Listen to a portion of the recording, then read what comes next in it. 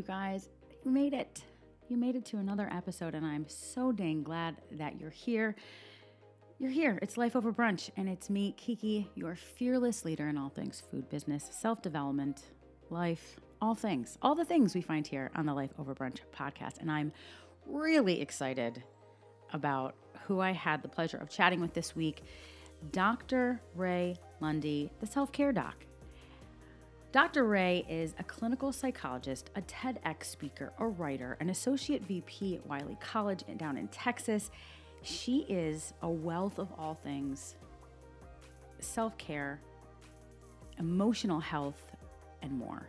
I can't tell you how much I loved our conversation.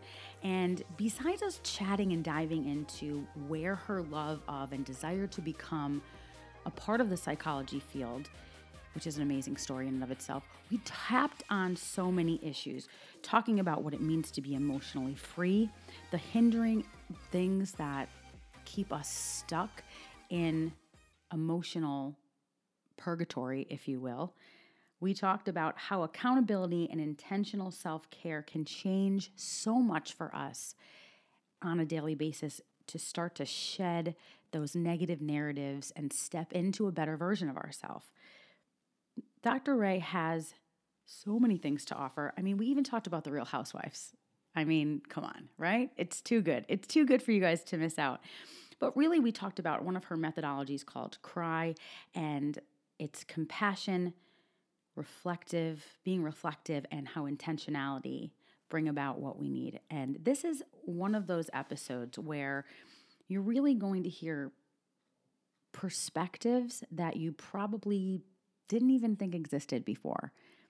Ray brings us all this and more, and also lets us know it's always okay to cry.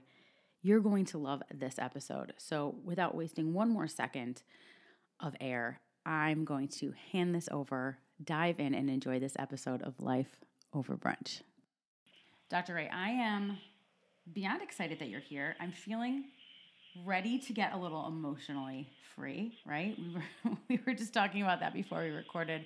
And you just bring such a beautiful presence to all things about self-care. You are the self-care doc. So thank you for being here. I'm excited. How are you feeling today? I'm excited too, and I feel honored to share this space with you. I love your energy, and I'm looking forward to see how the conversation unfolds.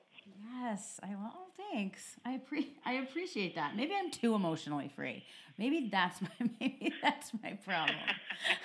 No. I think so many of us are feeling stuck, unsure of what we're feeling at all, or either experiencing trauma that they've really not dealt with. And you model, I think, for folks that it's okay to be authentically yourself. So that's what I love about you. And again, I'm appreciative of just being here because you bring that energy. And so you bring actually exactly what I hope folks can walk away with some of the work that I'm doing. So it's going to be great. You do so much work. So I love to sort of take it back, look at the grainy documentary footage of your life and in our minds and sort of explain to me you are a clinical psychologist, so clearly you've read a few books in your day, and take me back to where the love of psychology came for you.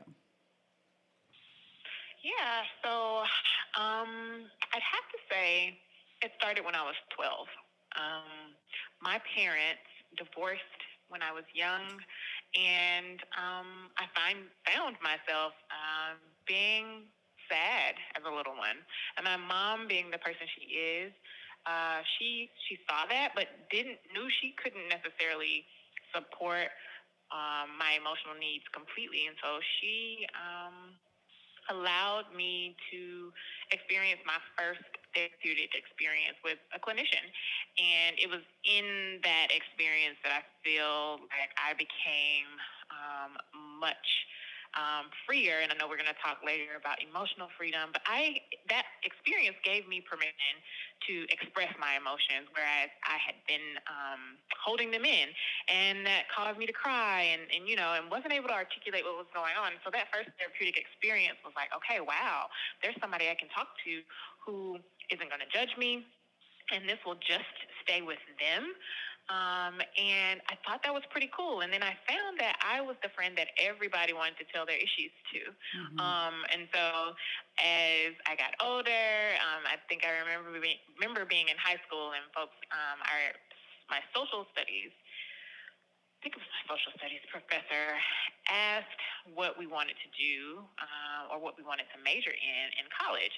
And so up until that point, I'd always said I wanted to be a doctor, wanted to be a heart doctor. But again, this idea of psychology and helping folks was always in the back of my mind. And so it was during that time that I realized, you know what, I think I do want to be a doctor and maybe even a heart doctor, but not one that does surgery. I thought I learned more and realized, what if I became a heart doctor, but from the emotional perspective? And so that's kind of where it was birthed, from my own personal experiences of receiving support and then finding that I was pretty good at supporting others. So, I love that heart doctor from the emotional perspective. That's awesome.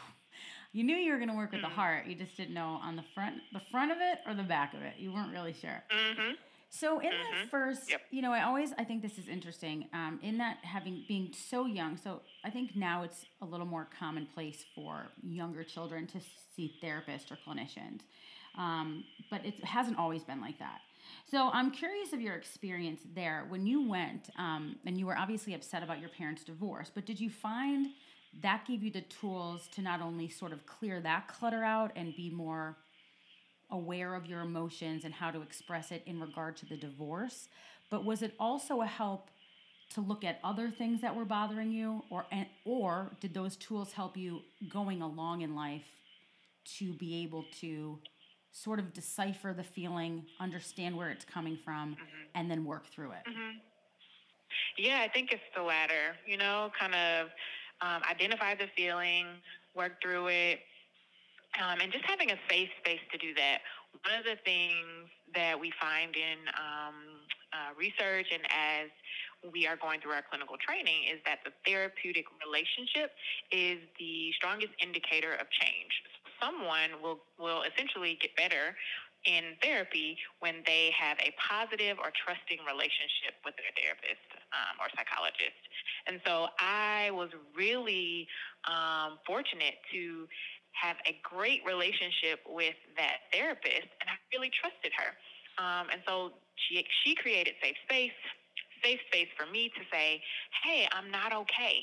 And that's one of the things that really keeps us emotionally stuck is we are socialized to wear the mask and to pretend like we're okay, even when we're not.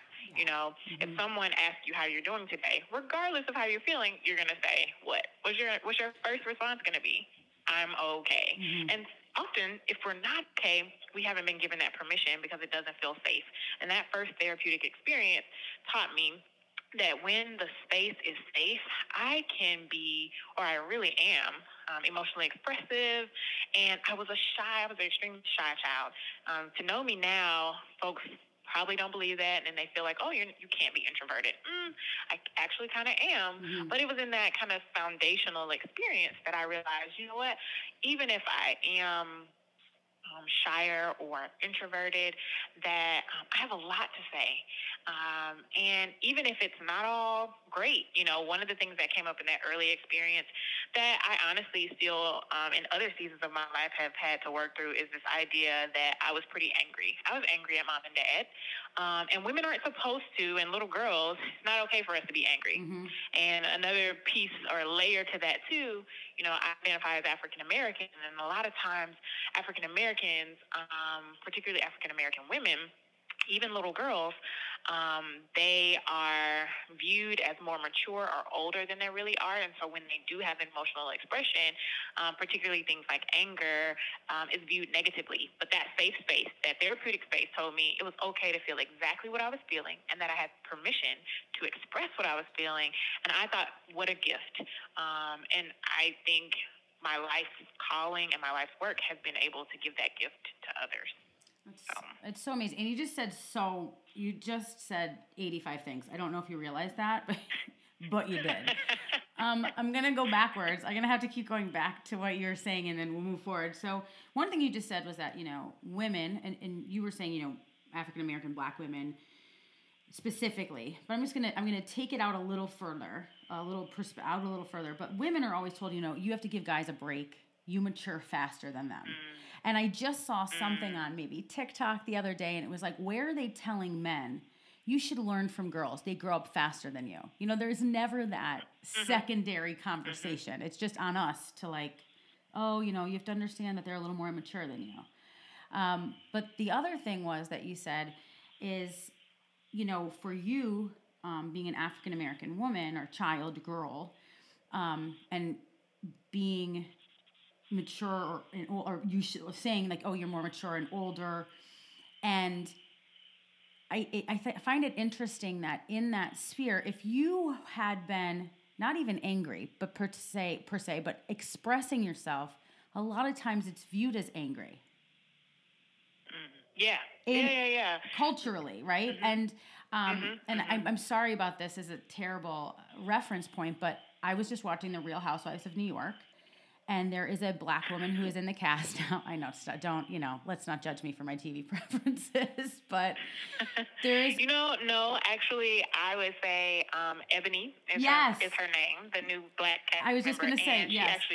She actually, I think, is perfectly cast for this season and for this time. She is so socially conscious. And so, what did you observe when Did you just see this last week's episode where she had this altercation? I haven't. I haven't, because my guilty pleasure is something different. We won't go there about what mine is, but I haven't watched the episode. What I've been reading, though, is the commentary or articles written on her, and actually listening to her own words about the experience, because she happens to be my sorority sister, so we're in the same sorority, and so I'm totally a fan of hers. But what happened this last week? All roads lead back to The Real Housewives of New York. It is the only Real Housewives I watched, just before anyone thinks, I'm really binging on the entire thing.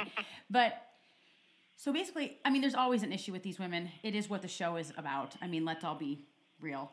But it kind of, for me, I felt like went outside, and it really clearly showed. So if no one understands what white privilege is, please go watch this most recent episode so you can get a glimpse, just a tiny glimpse of what that looks like.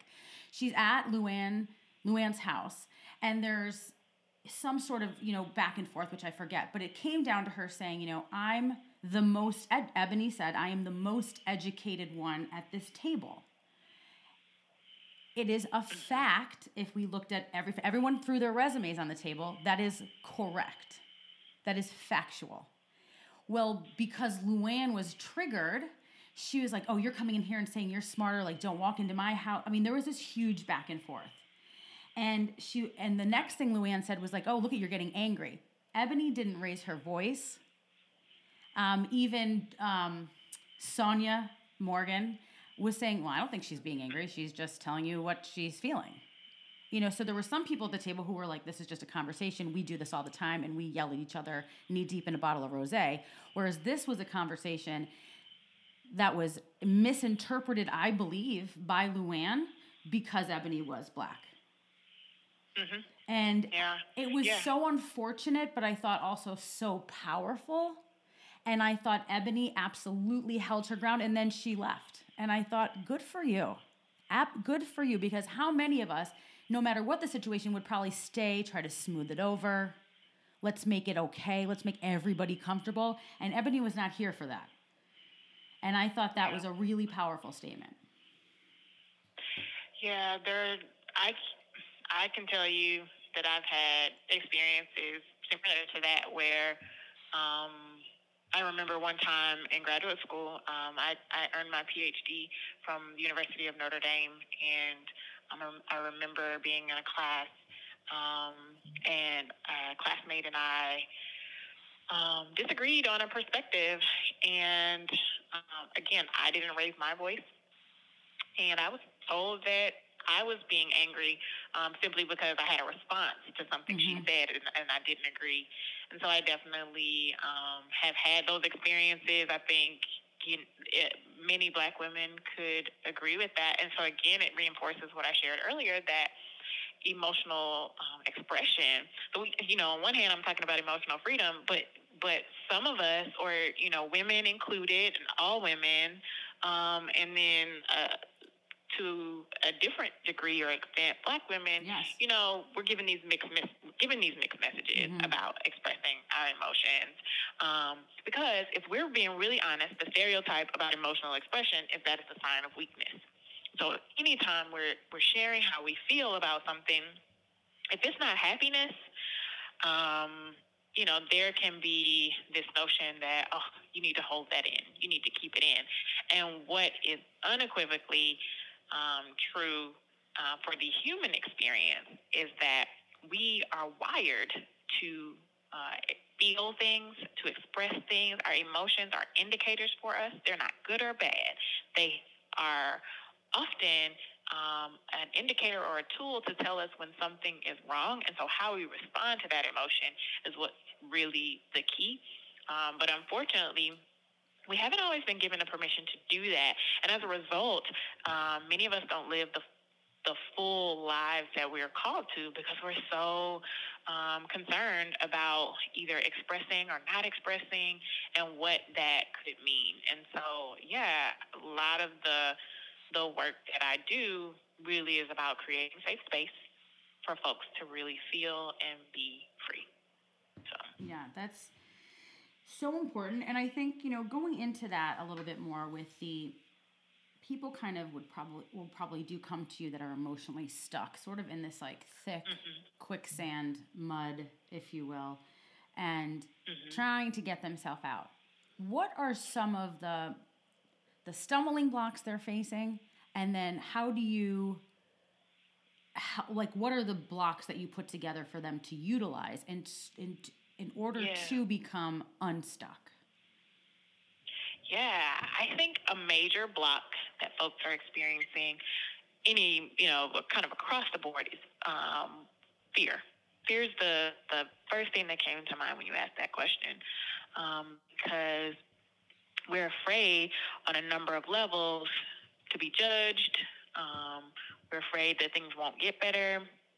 We're afraid that, we're not enough.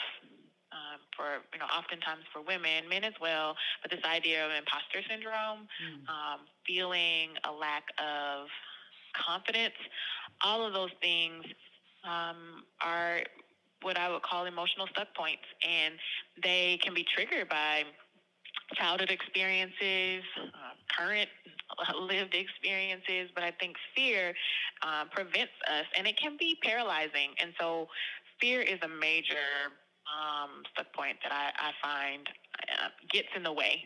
And when we're afraid, if we don't deal with that, then it can keep us emotionally stuck. I believe another stumbling block or emotional stuck point, and we've already addressed it a little bit, has been how we're socialized. Again, often we may be experiencing something, and it's the peanut gallery around us that reminds us, well, that's not socially acceptable. Or it's the magazine covers or the TV shows that we're watching, or it's social media, right? Everybody's got this glossed version of who they are, and we are triggered and reminded of, well, I'm not that's not how I look. That's not how my life is. So I must not be doing something right. I must not be good enough. And so it's these social pressures that we experience. And I think a third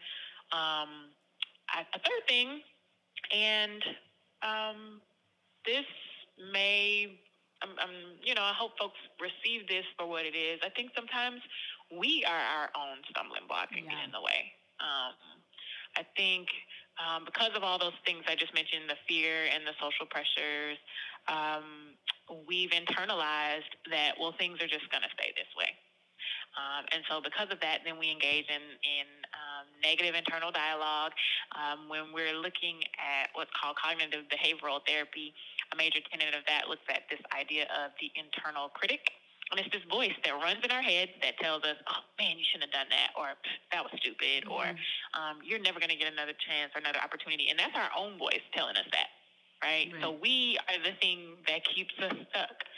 And until we deal with all three of those things, some level of fear or intense emotion that paralyzes, until we deal with the voices of others or how we're socialized, and then lastly, but I think really critically important, is until we deal with that voice of our own, then I think we kind of go, it's probably cyclic, right? We may have a moment or a season where things are okay, and then you kind of get to a place where another life challenge happens, or seasonally you experience something different, and then you feel stuck again. And I think those three things are where we want to begin.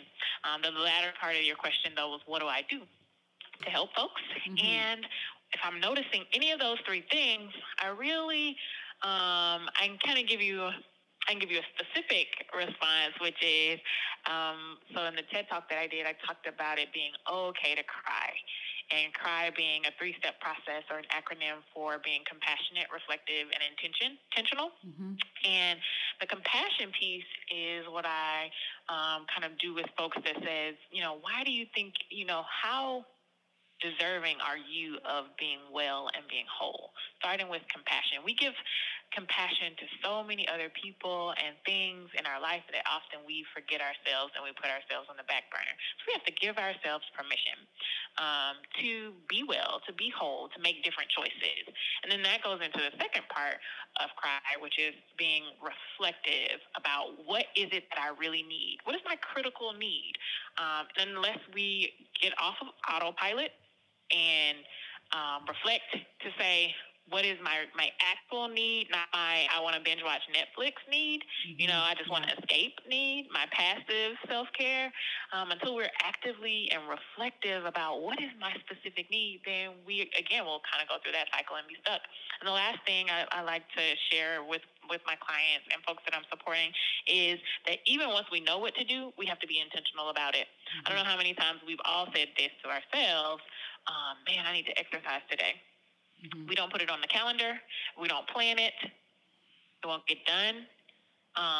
Or if we're not prioritizing it in a way. And then the last thing that I usually add to the intentionality is that if you get you an accountability partner, sometimes that helps.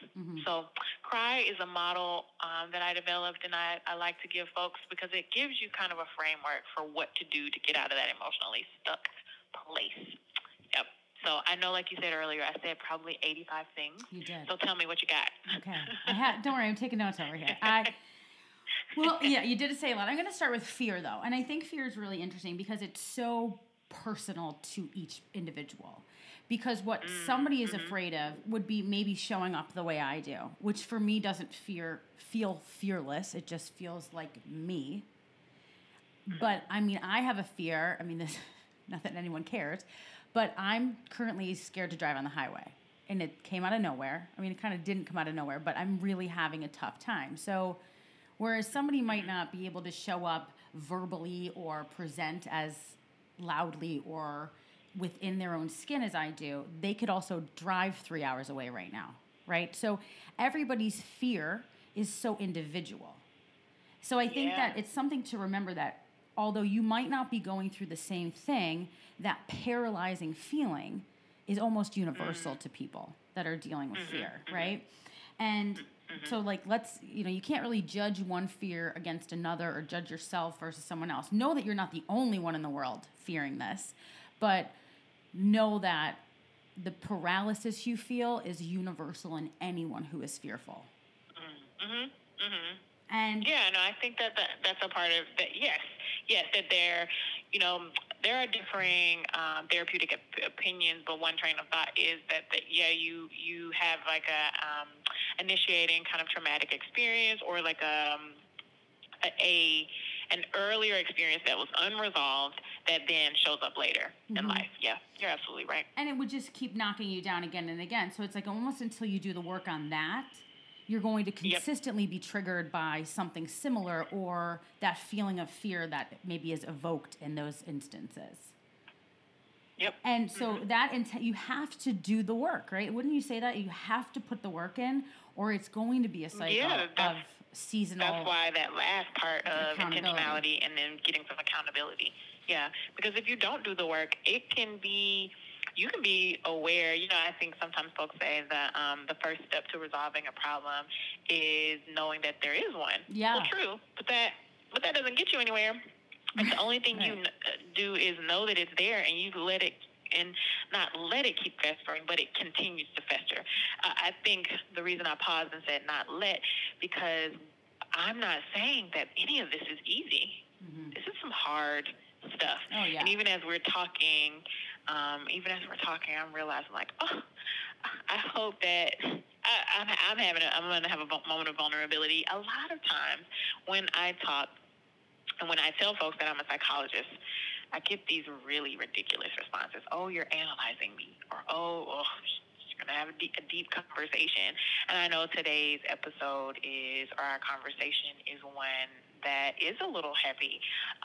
But there's so much peace and joy and freedom on the other side of doing this work. Mm-hmm. As hard as it is, there is such a reward. And so I hope that anyone who's listening knows that some of this stuff is heavy and it's not light, and it's a heavy lift, but it's so rewarding, and life can be and is beautiful when we're engaged and reflective and intentional about this idea of emotional freedom that we've been talking about. Yeah, I think that's so true. But see, for me, I'd be like, yes, like psychoanalyze me, please. Like, tell me more. I want to know all of the things. But, you know, and I think, though, you're not doing that every time you talk to someone, right? You're not. When I was in fitness, I'd see people out at a restaurant. They're like, I ordered my vegetables. Like, buddy, you're not paying me to look at your meal. So I don't really care what you eat.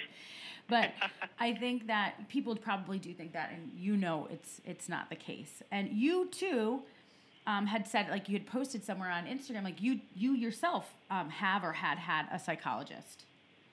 Mm-hmm. Because everybody needs accountability. Everybody needs to do the work. You know, I've gone to a therapist before as well. So, I mean, like, everybody needs... You've gone as well? Yeah. Okay. Yeah. Oh, yeah. Are you kidding? Absolutely. People who know me are probably like, I don't know why we don't... I mean, I don't know if it necessarily has to be brunch conversation to say, oh, yeah, my therapist. But amongst my friends and I, we do. We're like, I'll have my therapy session today. And then I'll follow up with my girlfriend and be like, how was therapy today? You know, I think this idea of... I read something the other day, or a meme, I think it was, on Instagram, that talked about the new wealth is not about, fancy cars and having, 5 or 6 degrees, but it's about what we've been saying, being whole, healthy, emotionally stable, walking in purpose, giving to others, and, and financially that comes with, maybe having the means to do all of those things. Right. But it is, but being able to talk about what you're doing and to be whole, I think there's nothing wrong with that. And actually, so many times people say, well, once we dig into the conversation we're having today, they're like, okay, it's that bad, but where do we start? It starts with having conversations like this. Mm-hmm. And we just, finished May being Mental Health Awareness Month. And the more we can have destigmatizing conversations, the more folks will feel comfortable over brunch saying, I had my therapy session today. Let me tell you what my therapist said. Right. So I think that I'm really appreciative, again, for you inviting me on to chat and to have some conversation, because this is where it starts. Yeah, I think so too. And, I think it's the people that are able to step outside of themselves and say, I went to therapy today. Like, and what about it? What are you going to say about it? There's nothing you can come back and say to that.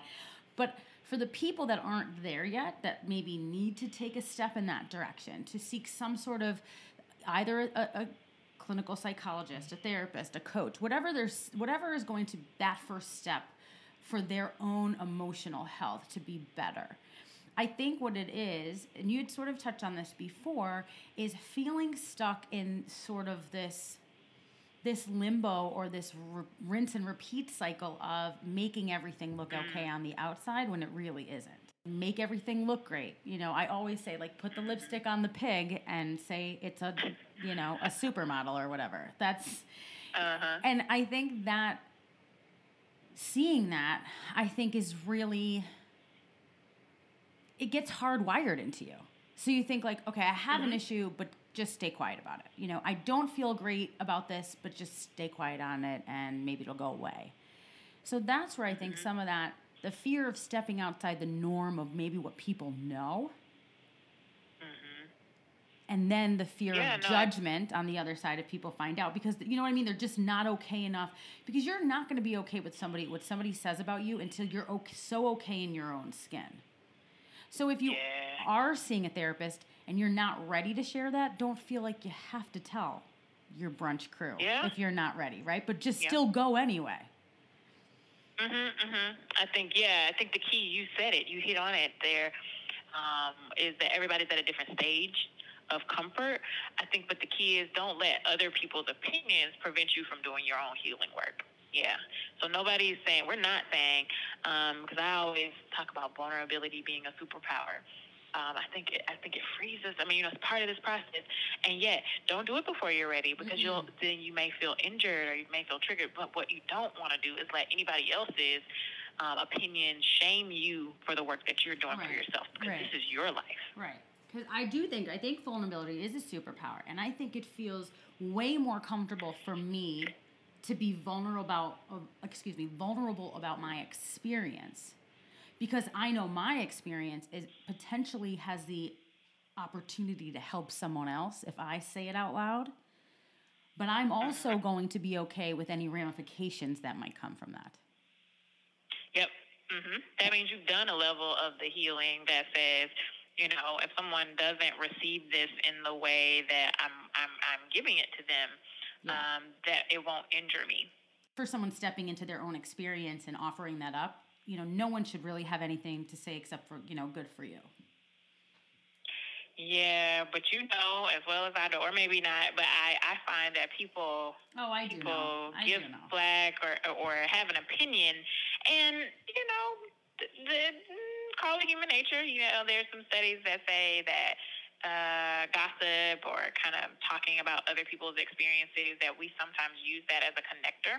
So in workspaces or even in group settings, if you're in a group of friends, sometimes folks use that to kind of talk about other people's experiences as a way of like trying to one up for themselves or to establish their own level of cultural status. Yeah. And, you know, it happens.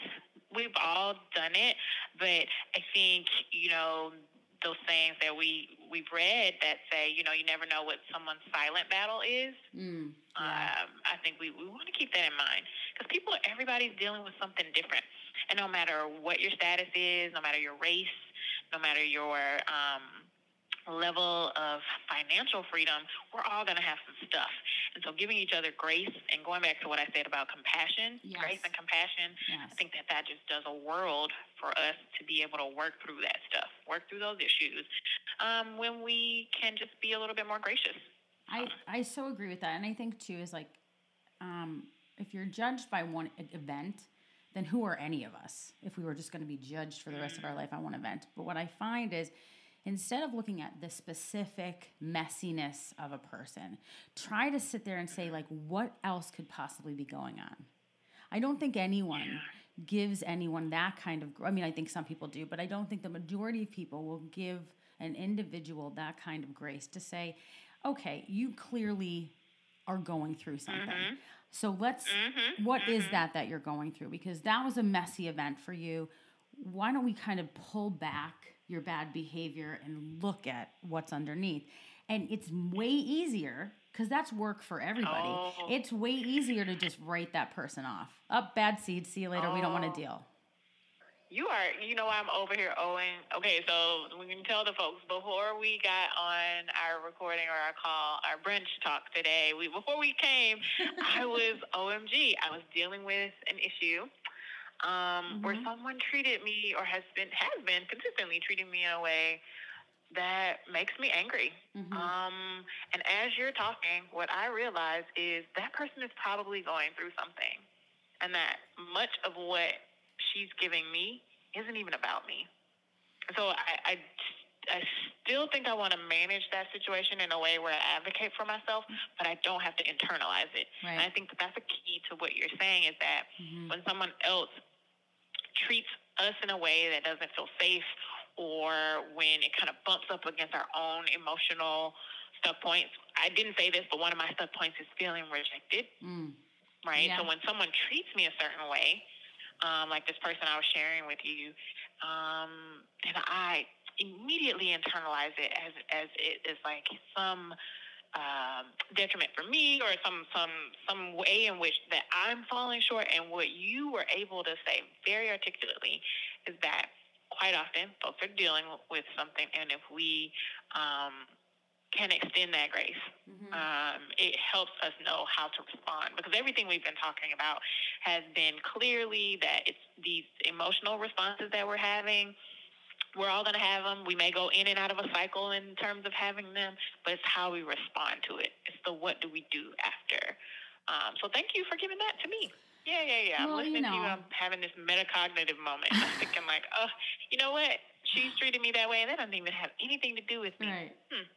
Well, I mean, I was a psychology minor, okay? So that's where... No, I'm just kidding.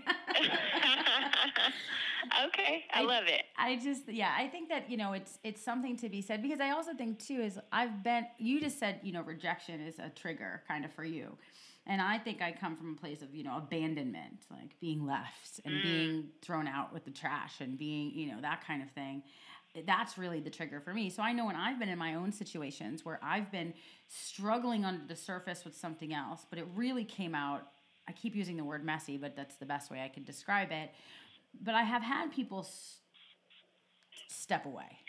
And that's so hard because, part of me in that abandonment moment feels like, well, wait. Now that I'm over this and I could look at it from the other side of it, this is what I was feeling, and this was my action to that feeling, as opposed to dealing with it in a healthy way.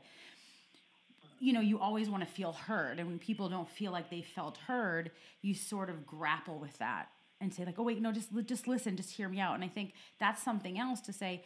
You might not be heard by certain people. You might have to sit with that feeling of abandonment, of not getting the last word in, but you have to look at, instead of allowing it to continue to trigger you, manage that emotion so that the next instance that occurs, it doesn't trigger you as much. And that, I think, is the work. Because we're always going to be triggered, right? Yeah. The work that we are called to do, it's possible. But I go back to, you're having an accountability moment for me, and I know that your podcast does that for other folks too. Even though you talk about an array of topics, I think you're giving folks the permission to do the work, and what I said earlier about safe space.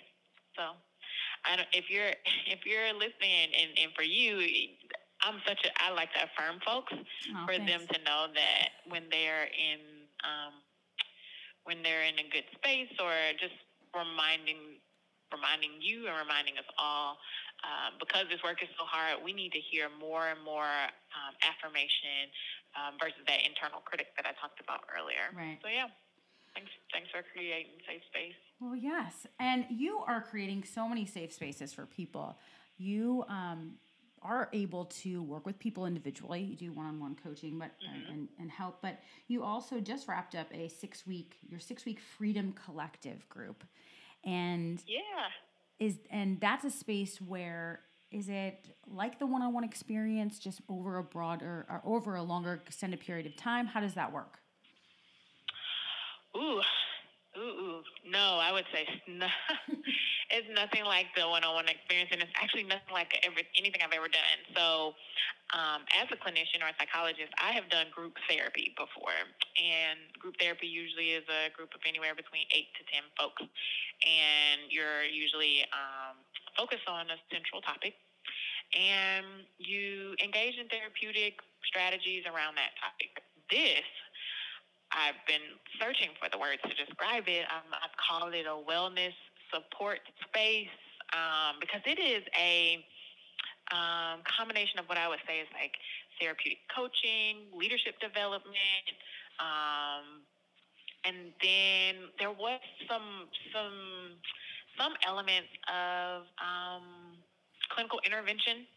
And so it's not quite therapy, not quite coaching, not quite leadership development, but a little bit of all of those things. And so it's a lot that happens in 6 weeks. And so each member of the Freedom Collective meets with me twice a week for 2 hours on Monday, 2 hours on Thursday. So I think that's one thing that I could say I find is different from a lot of the group programs that I'm familiar with, is that there is a major time investment here, because if what I promote to the folks who are participating is that this will be an opportunity to walk away with your emotional freedom. And 6 weeks is not a lot of time. If you've been dealing with something like you said earlier, from the time you were 15. Mm-hmm. To kind of dig into that and to say at the end of a 6-week process you'll be emotionally free. That's a lot. That's a lot to say. But right. Again, we're meeting Monday and Thursday. We start by looking at what are your 3 emotional stuck points. So we identify that in a one-on-one session before you even enter the group. And then the next thing that happens very early on, because I talked about accountability being a major component, you're given an accountability partner. So you are meeting with me and the other women in the Freedom Collective on Monday and Thursday, but then you have an accountability partner that you check with throughout the week. And that actually seems to be one of the things that those who are participating in the Freedom Collective really love.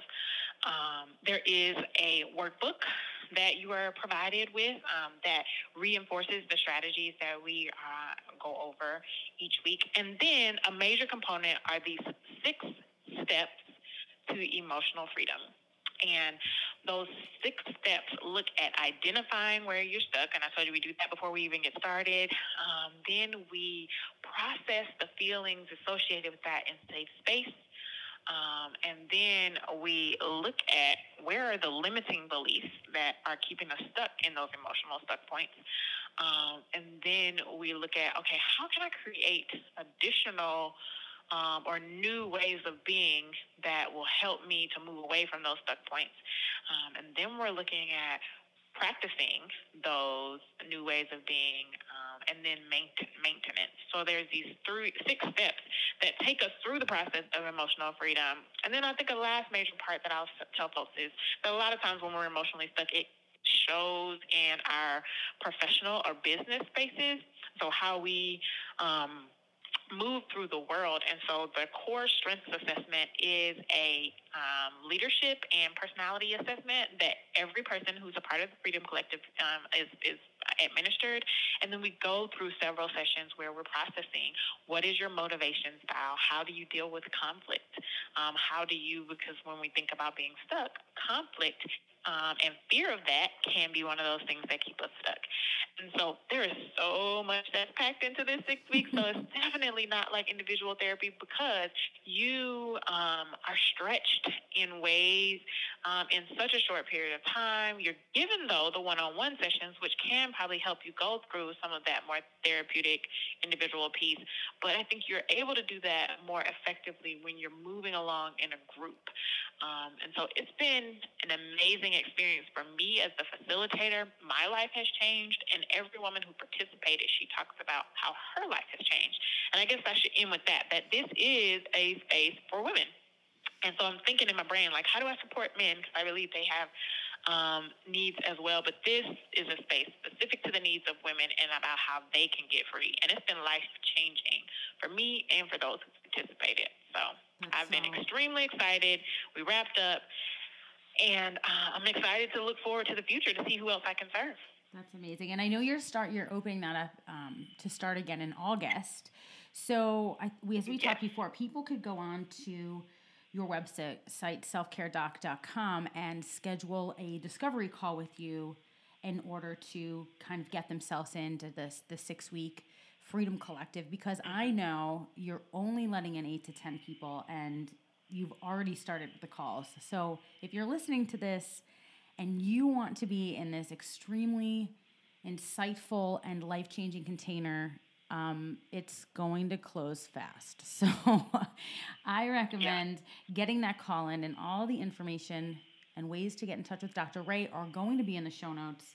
If the Freedom Collective, if they're not ready quite yet for that deep dive, I know I talked about it being 2 times a week. I am also offering a workshop in conjunction with one of my favorite people. So I'm the self-care doctor, and she is the etiquette doctor.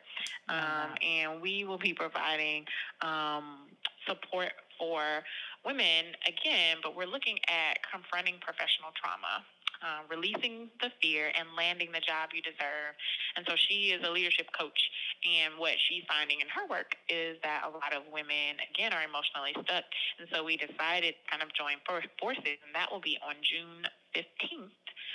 And the information for that, you can register on Eventbrite. But we'd love to support anyone who feels like, you know what, whether it's in your personal business, whether you're in corporate America, whatever your industry, if you feel like there's some things that have happened that have caused me to doubt myself, or I'm just really not sure about what the next step is, this is a workshop for you. And that'll be on June the 15th at 6 p.m. Central. Oh, I love that. I will have an Eventbrite link also in the show notes, so you guys could click away and sign up and not miss an opportunity to be enlightened and emotionally freed by Dr. Ray. Thank you so much. Thank you. It's been an honor and a pleasure. I know if you're anything like I was after listening to that interview, you're definitely doing some deep thinking right now. I can't tell you how amazing of a person Dr. Ray is, and it is so worth your while to go and visit her website, to visit her Instagram page, and even this January 15th, which is coming out. This episode will be dropping on the 10th, so you have a couple of days to sign up and dive into that webinar with herself and the etiquette doc. I think that you will have more breakthroughs personally anytime you get to talk with Dr. Ray. Worth it to also dive in and get that call in if you want to be part of her next Freedom Collective. It will sell out. This is how good she is. So guys, please, all that information is in the show notes. Hit her up. Hit her up. You need her. You need her in your life. I'm so appreciative you guys stopped in and joined today, and would be thrilled if you wanted to share this episode with a friend. If you liked it, leave a review, follow, subscribe, do all those things. That is the air of us podcasters. If you want to learn more about Kiki Spreads, the spreads that keep the Life Over Brunch podcast moving, you could head to @Kiki Spreads on Instagram, kikispreads.com in the interwebs. And always, you can reach out, shoot me a line, send me a smoke signal, send me a text. I'm always excited to talk to you. And until we chat again, stay super swell.